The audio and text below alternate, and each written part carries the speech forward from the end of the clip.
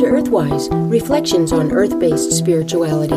I'm Anu Dudley with a piece about the elements of lightning and thunder. When I was a child, my family lived on an island during the summer, and my father commuted to work each morning in a small motorboat. He did this regardless of the weather, and even during thunderstorms. I can still see him standing in the stern of the boat, his hand on the tiller, steering through the storm-roughened water of the lake, lightning flashing and thunder booming. He died young, although not from being struck by lightning. Now, a lifetime later, I still wonder why he made those perilous crossings, tempting fate in that cavalier manner. Perhaps, from some ancestral memory, he knew that to be struck by lightning would instantly confer initiation into the realm of the divine. I myself am more circumspect about lightning, since my own house was once hit by lightning while I was inside it.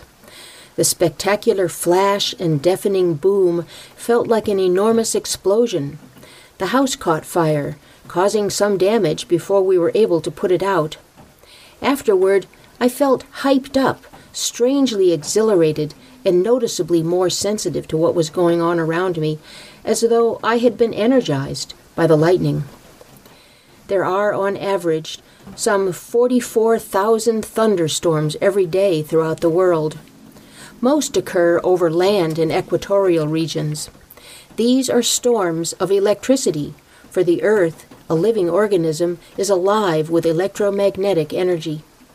When the Earth's atmosphere accumulates enough of an electrical charge, we get a thunderstorm.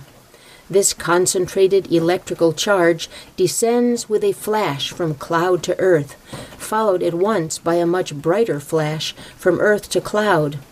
The return stroke to cloud compresses the surrounding air, causing the boom of thunder. As Mark Twain once remarked, thunder is good, thunder is impressive, but it is lightning that does the work. In other words, the destruction. Traditionally, we have thought of lightning and thunder as the attributes of gods like Zeus and Thor. But the earliest depictions of the zigzag pattern of lightning, dated to some 40,000 years ago, were always associated with the mother goddess. In bone carvings, pottery vessels, and statues, zigzag lines flowed down from the eyes, mouths, vulva, and breasts of goddess figures, representing the Great Mother's regenerative life force that came down from the sky along with her life-giving rain. The oldest known storm deity in the Baltic region, for example, was Perkuna Tete, called the Mother of Thunder and Lightning. Her regenerative powers were what cleansed and restored the sun goddess Saula each evening after she slipped below the western horizon. Another ancient lightning goddess was the Greek Perse, called the Lightbringer. Eventually, however, lightning and thunder were taken over by the new gods, and their character changed dramatically. Lightning became a phallic symbol, and the god was said to fertilize his consort by entering her as lightning. Ouch! Lightning also became a weapon, and bearded gods rode across the sky, making sparks of lightning with their chariot wheels, and punishing the disobedient with their thunderbolts.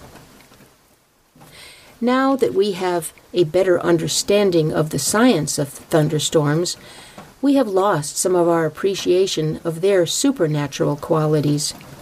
Instead of seeing them as symbols of the regenerative powers of the Earth Mother or as displays of force by storm gods, we are more apt to focus on how to keep ourselves safe from lightning strikes.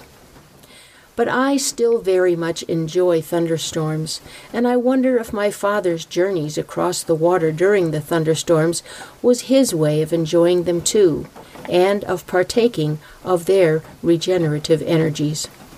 Blessed be. You've been listening to Earthwise, Reflections on Earth-Based Spirituality. I'm Anu Dudley.